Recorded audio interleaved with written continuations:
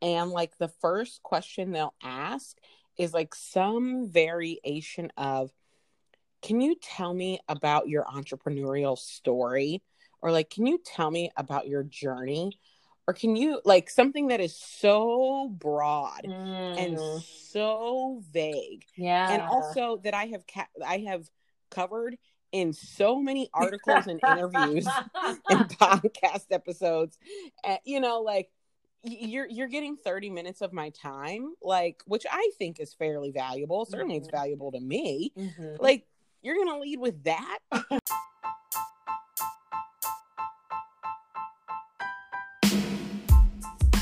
Hello, and welcome to Wind Down, Build Up, the podcast giving you the tea and the tools to succeed in business.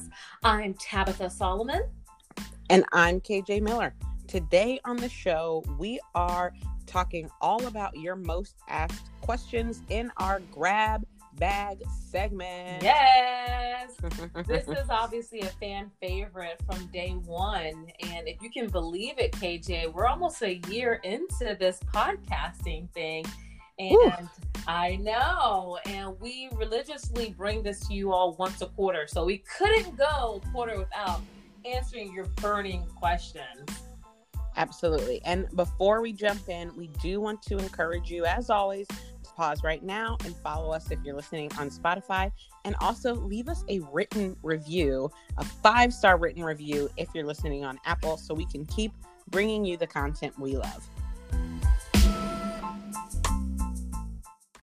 All right, so let's jump into our tea time this week.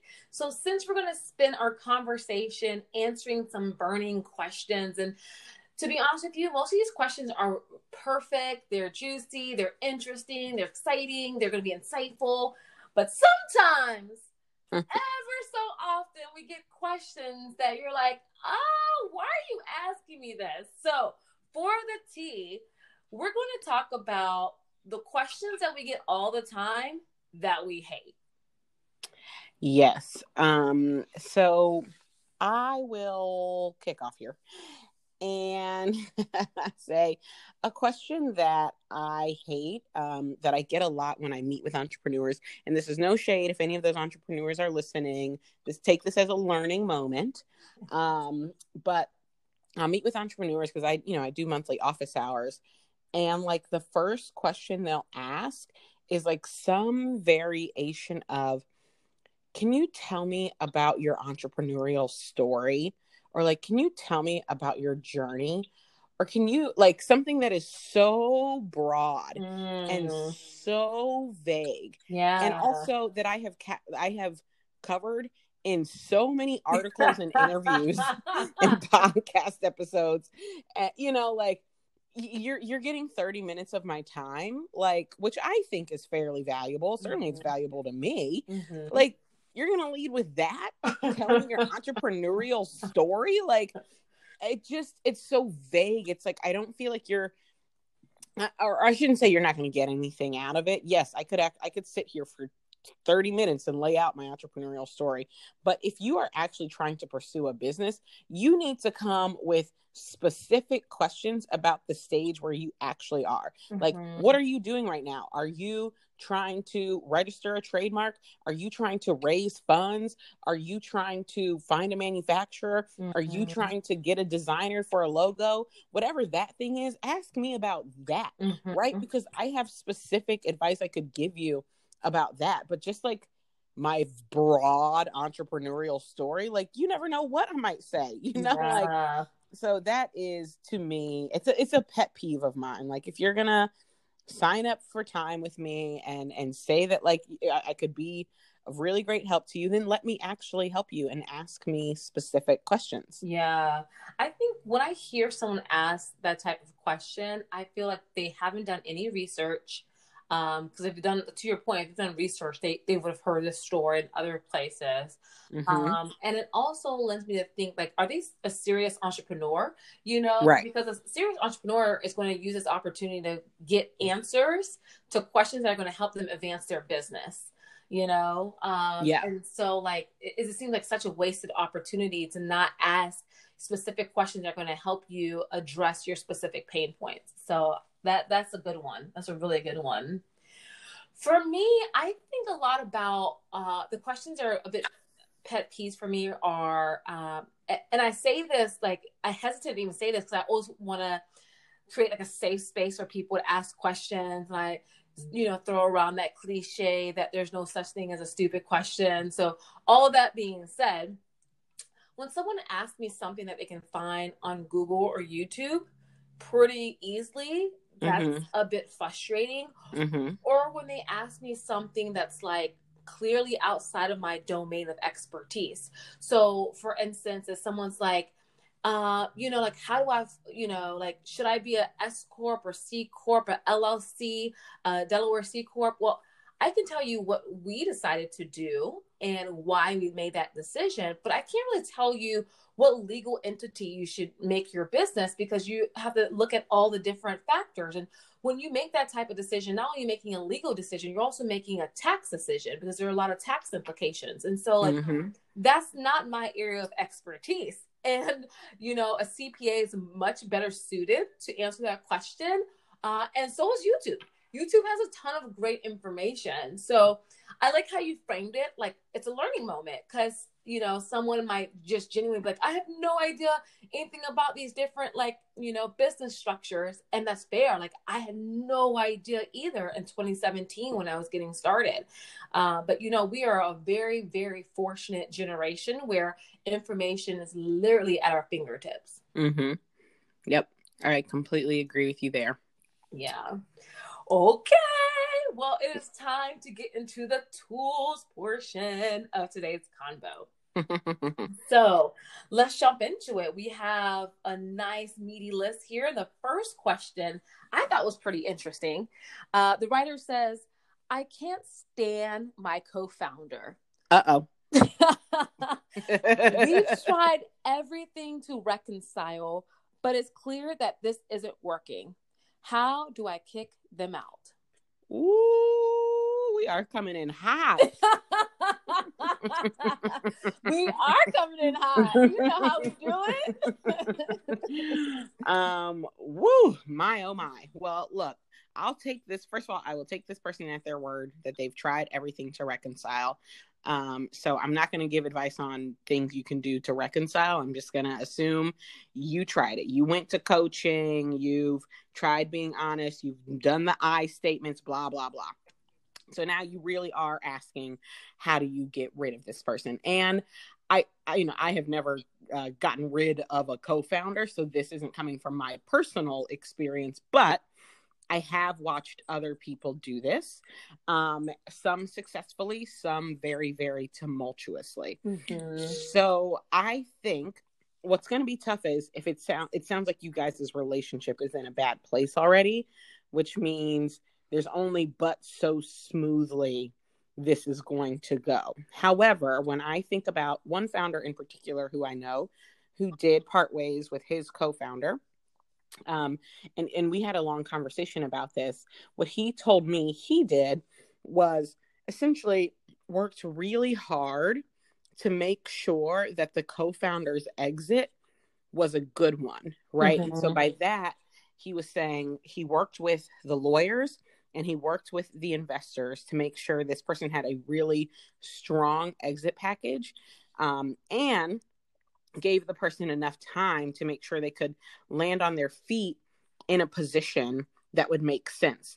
But in order for that to work out, he had to have the stakeholders all in agreement that this was the right move for this person, right? So if it's just like, if you guys have the same amount of equity, or even if you have a little bit more, it can be hard to just force somebody out if they've got like voting rights on the board, they've got a big chunk of equity. So you're going to need other people around the table who agree with you that this person has to go.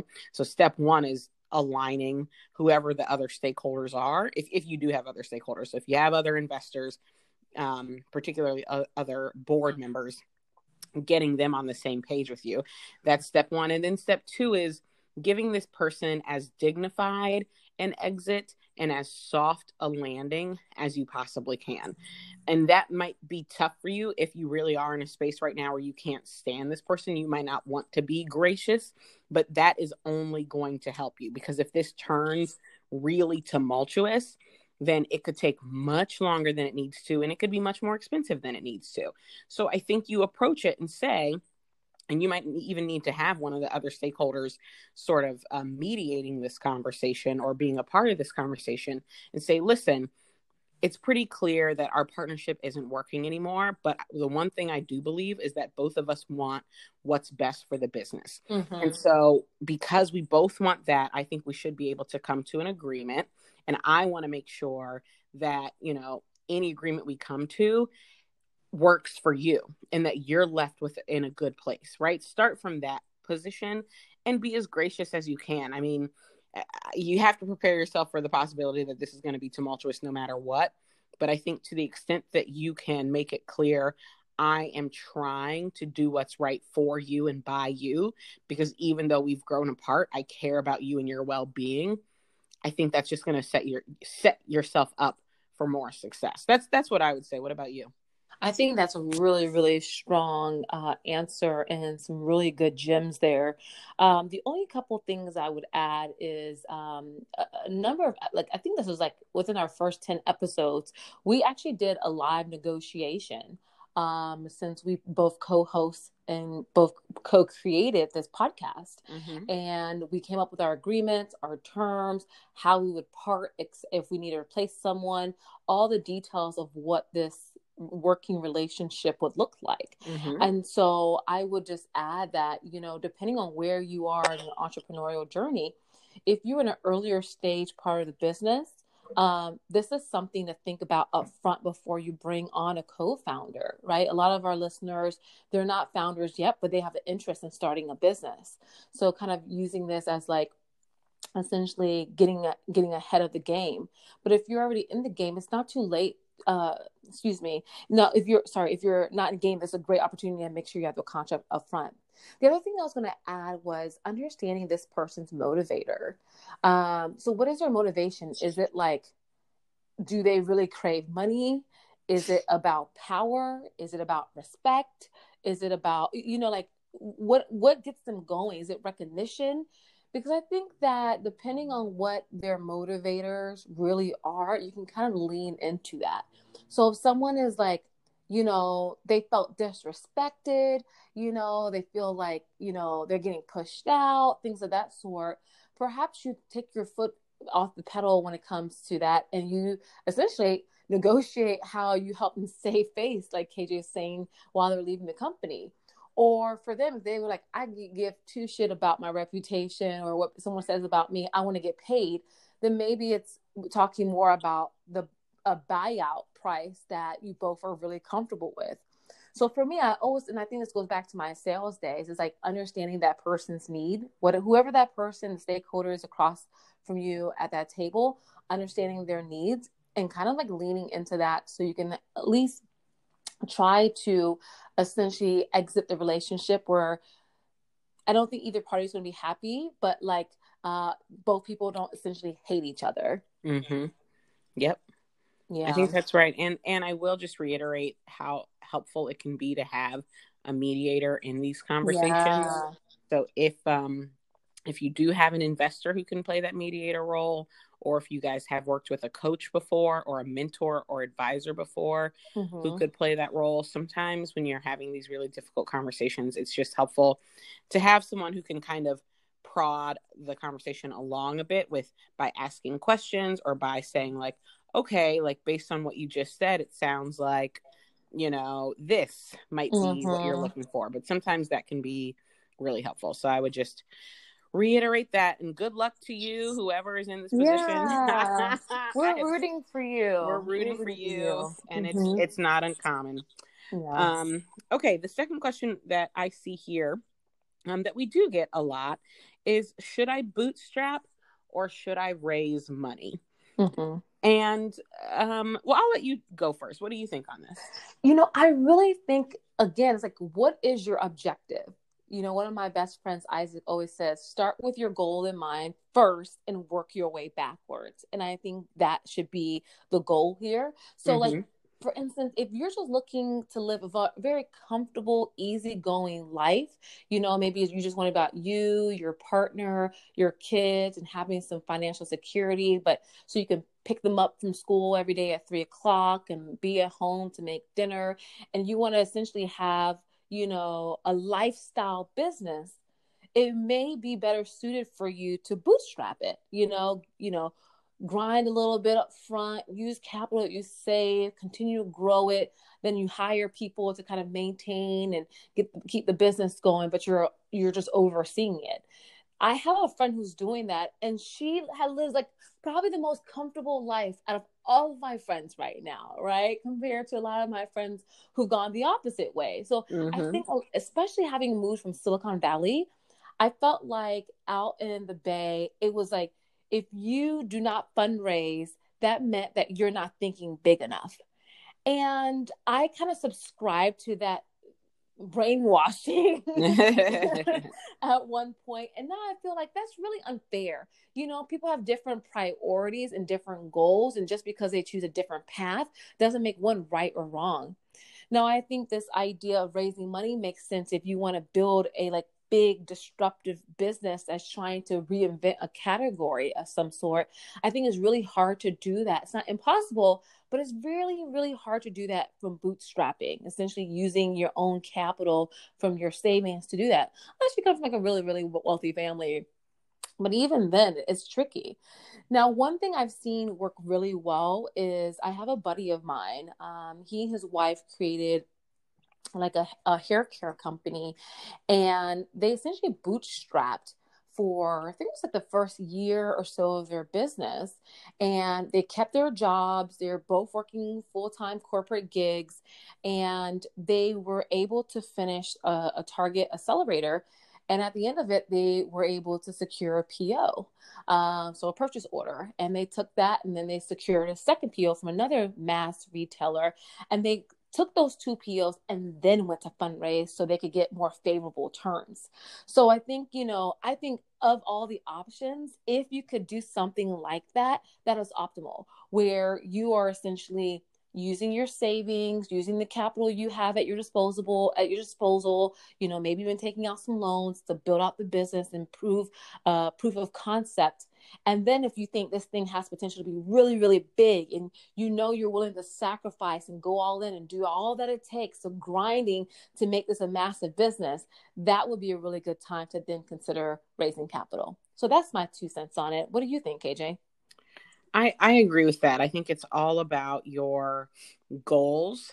And I think if the business you want to build, you are able to build with money that you've got saved up, then I personally will say go that route every time.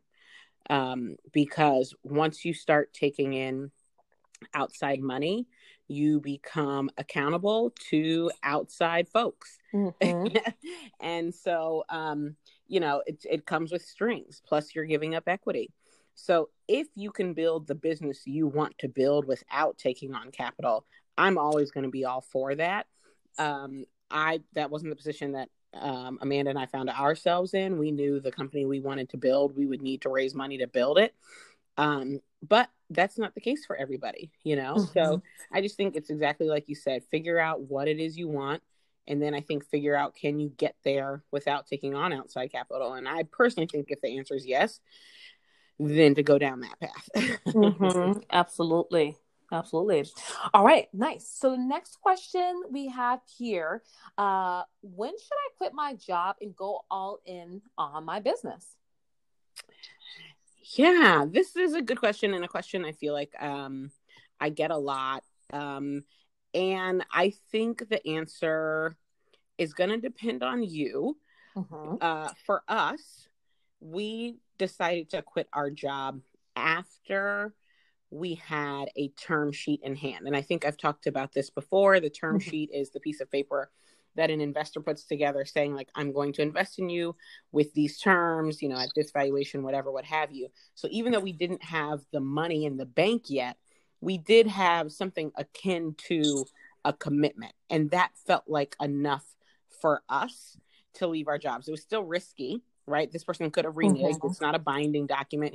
They could have turned around and said, we've changed our mind, but we felt like it was enough of a commitment that it made us more comfortable taking that leap. And so I guess what I would say to someone else, whether it's a term sheet, whether it's, a certain number in sales, you should create some sort of metric, or some sort of milestone that you want to hit before you decide to quit your job, because it's just helpful to hold yourself accountable to something, and to set a goal for yourself. So whatever that milestone is, I think only you can decide what's going to make sense for you. Maybe you want to be at a point where you're bringing in $5,000 a month in revenue before you quit, because that's the point where you feel like, okay, I can break even and I can still take care of myself at that amount of money.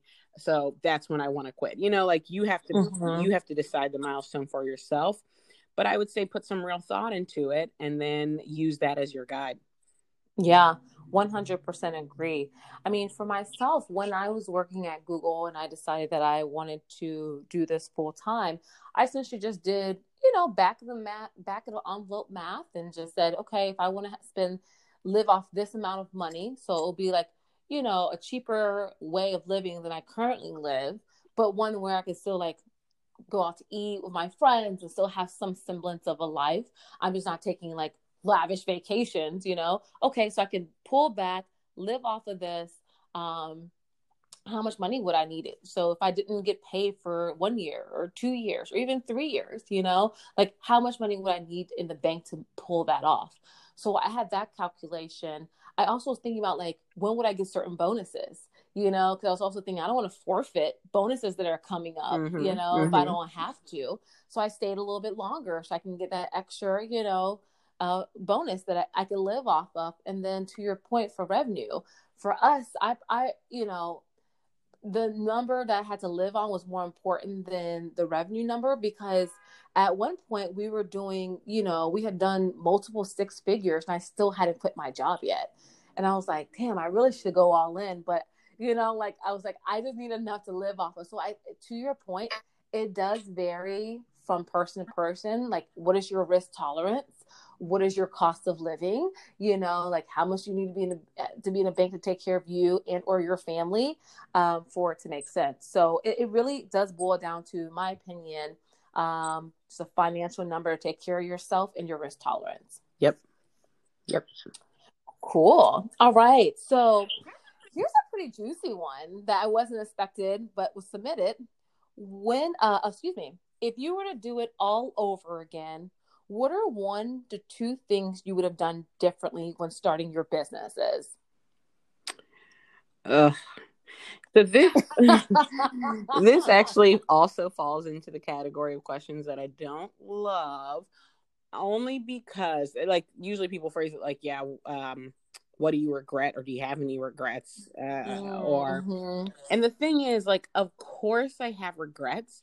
Of course there are things I would do differently, but like that's with the benefit of hindsight, like I know so much more now than I did then. So it feels a little insincere to be like, oh yeah, I would do all these things differently, because it's like, but I'm only where I am because of the things that I did do, Right. So this is a tough question for me. I'll be honest. I don't know if do you have any things off the top of your head that you would, I need to think about it. Yeah. What's funny about that is like, when you say the benefit of hindsight's 50-50, like in the moment when I was making these decisions, I thought they were the right decisions. Otherwise I wouldn't have made them. Exactly. So like, yeah, I love how you frame that. I think there's probably been some mishires along the way. 100%. There's 2 that come to mind. I'm like, fuck, like I really wish I did not hire these 2 people, like, because it was a waste of money, or they caused so much frustration and aggravation. They derailed the company for some time, had to put it back on the track. So like, I think that, if I could tell my younger entrepreneurial self, like I would for me, I believe that the business is all about the people, who are your co-founders, who are your teammates, who are your investors, like all those things will make or break your business. And so like I made some mishires and I wish I could do that over again. So that would be my answer. I agree with that. Definitely some mishires. I think for me, I started being more focused on like not just who I am as a leader, but like what my faults were and how to really confront them head on. And I think I didn't really start that work until like a year ago. And it's not because I didn't think about leadership or care about leadership. I cared a great deal, but I think I was just more willing in the beginning to believe that, like, generally speaking, I was doing a good job. And so, I could address my faults and my flaws, but like, generally speaking, I'm doing okay. And I think I really started to come to terms with the idea last year, like, oh, wait, you might actually really not be doing this very well. like despite your best intentions, and I have always had good intentions, you might really not be doing a great job of being a leader, of bringing people along with you in a way that makes them feel valued and acknowledged and respected and excited. And that is something that you need to work on. And I'm still working on it, and I will continue working on it. I think I'm better at it today, but we're doing 360 reviews. So I'll get my 360 reviews in the next week or so. So we'll find out if I'm any better at it, but at least I know I have been working on it, like really being honest with myself and working on it. So if there's something I would have done differently, I think it's started focusing on that a bit earlier. That's a good one. Yeah. That's a good one. Okay. Next question. This is an interesting one. How has being an entrepreneur affected your family life? Do you want me to go first? Yeah. You do it. So I would say that I feel very close to my family during this period.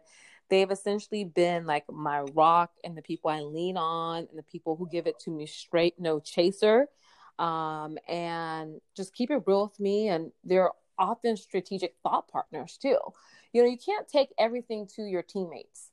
And so sometimes it's like, hey, Mom, I'm facing this problem. I want to get your thoughts. Do I do this or do I not do this? And her sage wisdom is almost always right. It's insane. Like, it's just something, I don't know if it's a motherly wisdom or Haitian wisdom. I have no idea. But this woman, literally, she is almost 100% right with her insights and her gut reaction when it comes to business or people management or product selection. It's just amazing. And so, like, I'm extremely close with my mom. My dad actually helped with like fulfillment for a long time, and I could not have done any of this without him. And my sister ultimately became a co-founder for me when we over the summer launched Dash Camp. And she continues to essentially be the co-founder and leader of Dash Camp. That Dash Camp doesn't work without Nadia. So for me, and I know I'm super blessed to be in this position, I'm super close with my family. And then the extra bonus is because everything I do is virtual, I can live in any city and do what I do, right? We run virtual experiences and an e-commerce store. And so my partner lives in DC. And when we decided that we were getting more serious, I could literally pick up and move to DC to be with him. And so I feel really fortunate because if I still had my job at Google, like Google doesn't have an office in DC, like you're just an SF and you're dating people in your market, and that it is what it is. But like being an entrepreneur, however grueling and difficult and challenging it may be, it has also given me freedom and flexibility, and I would say has brought me extremely close to my family. That's amazing. That's really amazing. I think so many entrepreneurs have experiences where they they feel like the startup becomes their life and pulls them away from family. So I think it's really amazing that it's brought you closer to yours. Yeah, for me, I will say, I feel incredibly blessed because my husband, who Kadar, is just so supportive. Like beyond number one cheerleader, beyond number one fan. Like, he sold product with us at our first several pop-ups. Like, literally was in the back, getting the supplies, getting the lipsticks, ringing customers up. Like, and not everyone has that experience. And so particularly female founders, I think a lot of men can be intimidated by women who are, as strong and as confident as you have to be to start your own business, and will find ways to sort of subtly sabotage your progress or look down on it, or sort of say little comments that make it clear they don't think it's as important, or you're as busy as you think you are, all because their ego can't handle it. And I feel so blessed and lucky that that is not my testimony. And that, I am with someone who is so supportive. And I think because of that, the effect on my family life has been a good one, because I'm happier, and I think anytime anyone in the relationship and in the family finds something that makes them truly happy, that's only going to be a good thing for the family as a whole. So that's one thing I will say. The other thing I'll say, though, is, I don't think I realized how much of a spotlight gets put on you when you are an entrepreneur, particularly if your business starts to take off. And that sometimes can feel a little weird to me. Maybe not, I don't know if it feels weird at all to my husband or to my family members, but it can feel a little weird to me that I'm sort of always saying, like, here's this link to this press article, or, NBC is doing like a feature on me right now, NBC Philadelphia. So there are these like new episodes coming out every week. It feels a little weird to be like, here's another episode of all about me, or like, hey, we were in Oprah, like, here's a video of me meeting Oprah. Like, I don't know, it can feel, these sound like humble brags, but what I'm actually not trying to humble brag. What I'm trying to say is, like, I feel weird about the fact that running this business has put me in the spotlight so often, because I want to share it, and I want the people I love to participate in it, but I also don't love feeling like I'm just kind of constantly bragging, so, and I can imagine that being difficult for certain families. Absolutely. And I'm curious, like, what is your family's response? Have you ever asked them, like, hey, do you want me to stop sending things to you? No, I haven't. I probably should ask them, but whenever I send it, they're all just like, love it, like, we're so excited, like, you look amazing, or this is so cool. And I only send it to immediate family members. I don't, like, send it to every Jones in the nation. But yeah, I don't know. I do feel a little weird about it.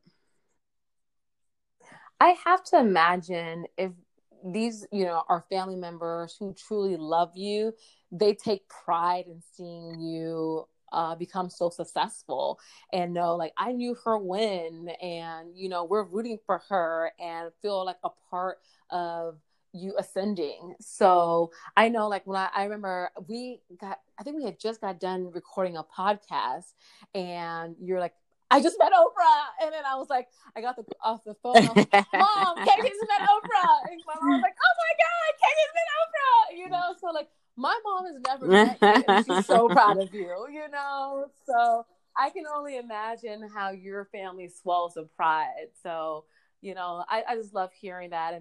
And yes, I know Kadar, and he is your number one fan. I remember when you were telling me, like, in some of the first gigs, like, he was the one opening chairs, first one there, last one there, closing down the chair. So, I think that we're really fortunate people that we have such supportive people in our corners who are rooting for us, who are not hating on us, not trying to take us down, but just trying to find ways to support us and help us reach our dreams. Yeah, so absolutely. We're fortunate, for sure.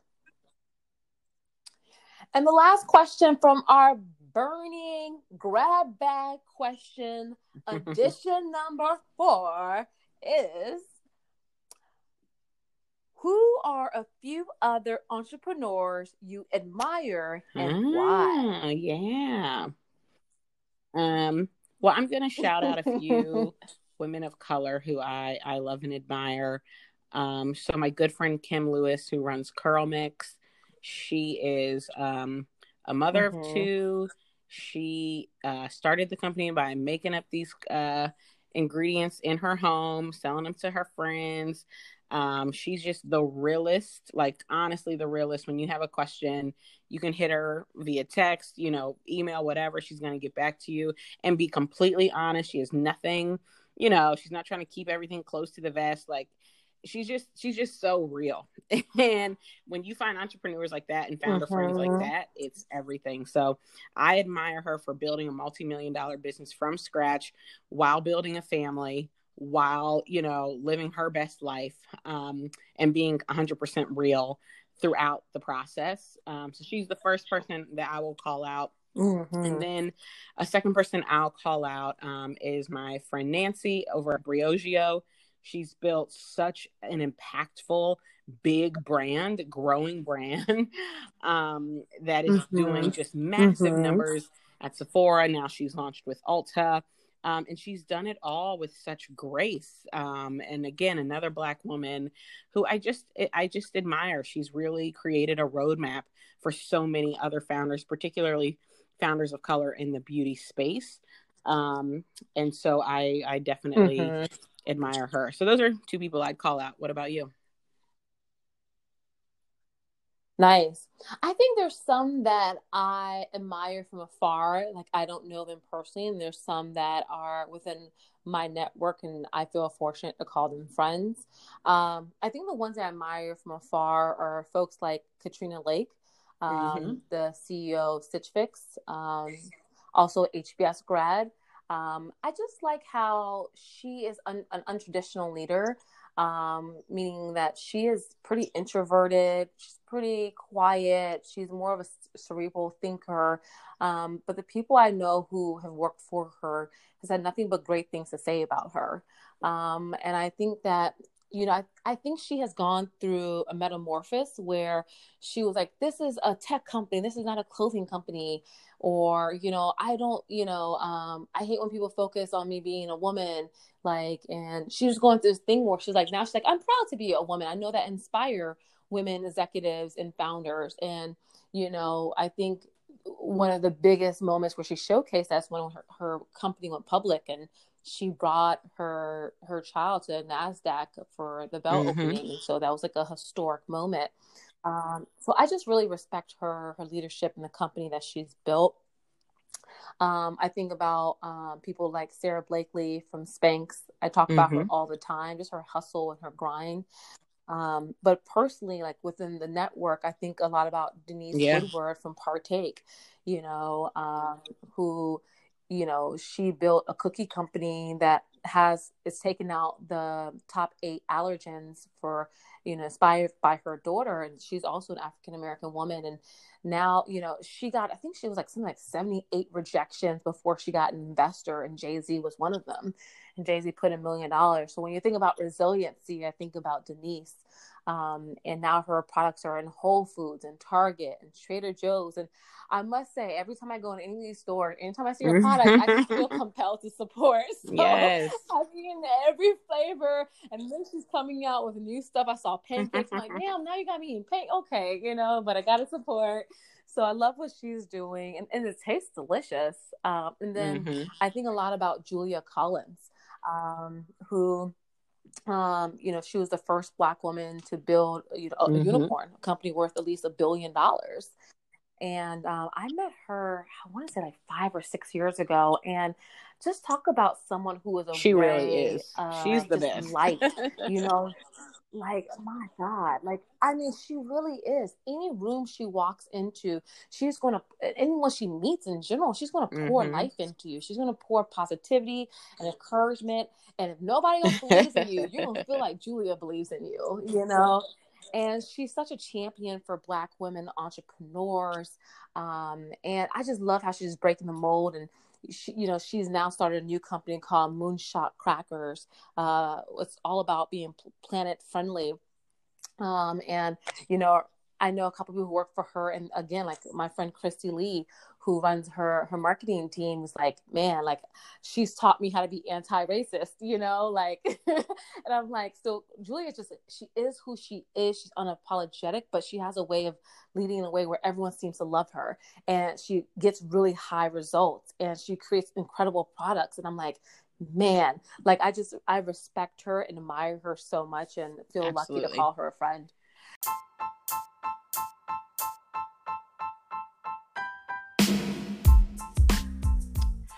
Whew. All right, guys, that is it for this week.